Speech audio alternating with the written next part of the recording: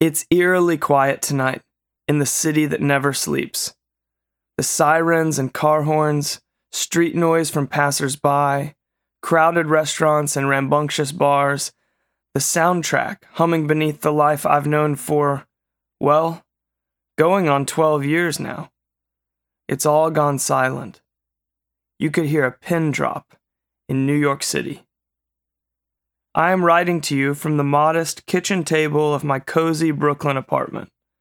The year is 2020, and the COVID-19 pandemic has caused unprecedented suffering, a startling interruption to normal life, and a profound loss of security and control. Loss of control comes in an endless variety of forms. A car accident, a phone call, a financial hole we can't climb out of, a relationship we're unable to repair, or a global pandemic. Whatever its origin, it all leads to the same place, a search for help outside of the self. How am I going to get through this? Why is this happening? What could possibly change the narrative?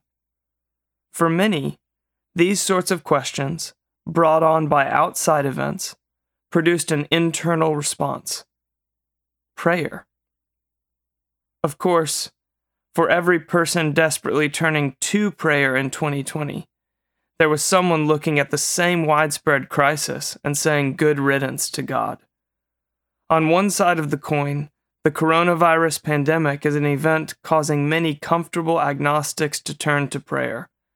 On the other side of that very coin, though, the praying voices of many faithful churchgoers have gone silent.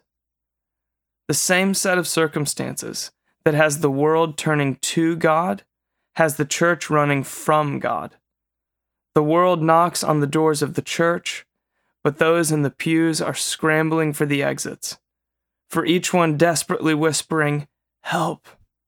To God in the past year, there was another dejectedly whispering, "You're no help at all." Both people, experiencing the same circumstances, talking to the same God, both are forms of prayer. Both, in fact, are biblical prayers. The phenomenon of prayer. Already today, before you listened to these words, plenty of people have prayed. Catholics have recited the poetic prayers of the historic saints. Muslims have spread out their rugs, bowed their foreheads to the ground, and begun chanting the Quran in unison. Jews have written pleas to Yahweh on small pieces of paper, rolled them up, and wedged them into Jerusalem's Wailing Wall.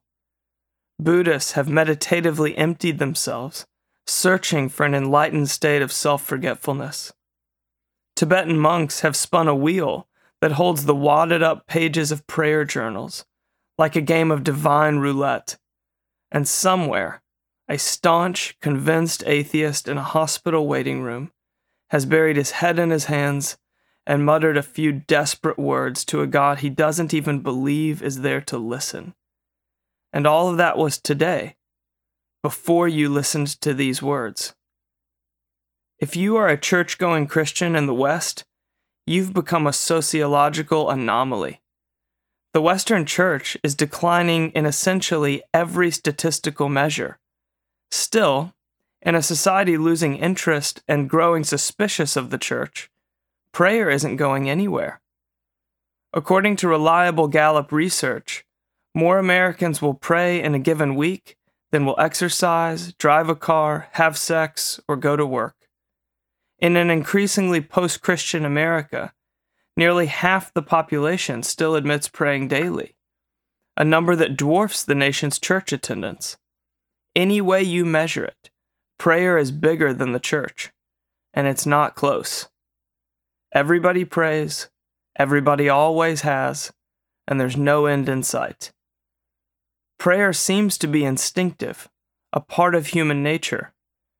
Primitive peoples and enlightened Westerners, rural homesteaders and urban-dwelling professionals, stay-at-home moms and touring musicians, insecure artists and ruthless investors, doubting atheists and devout creationists.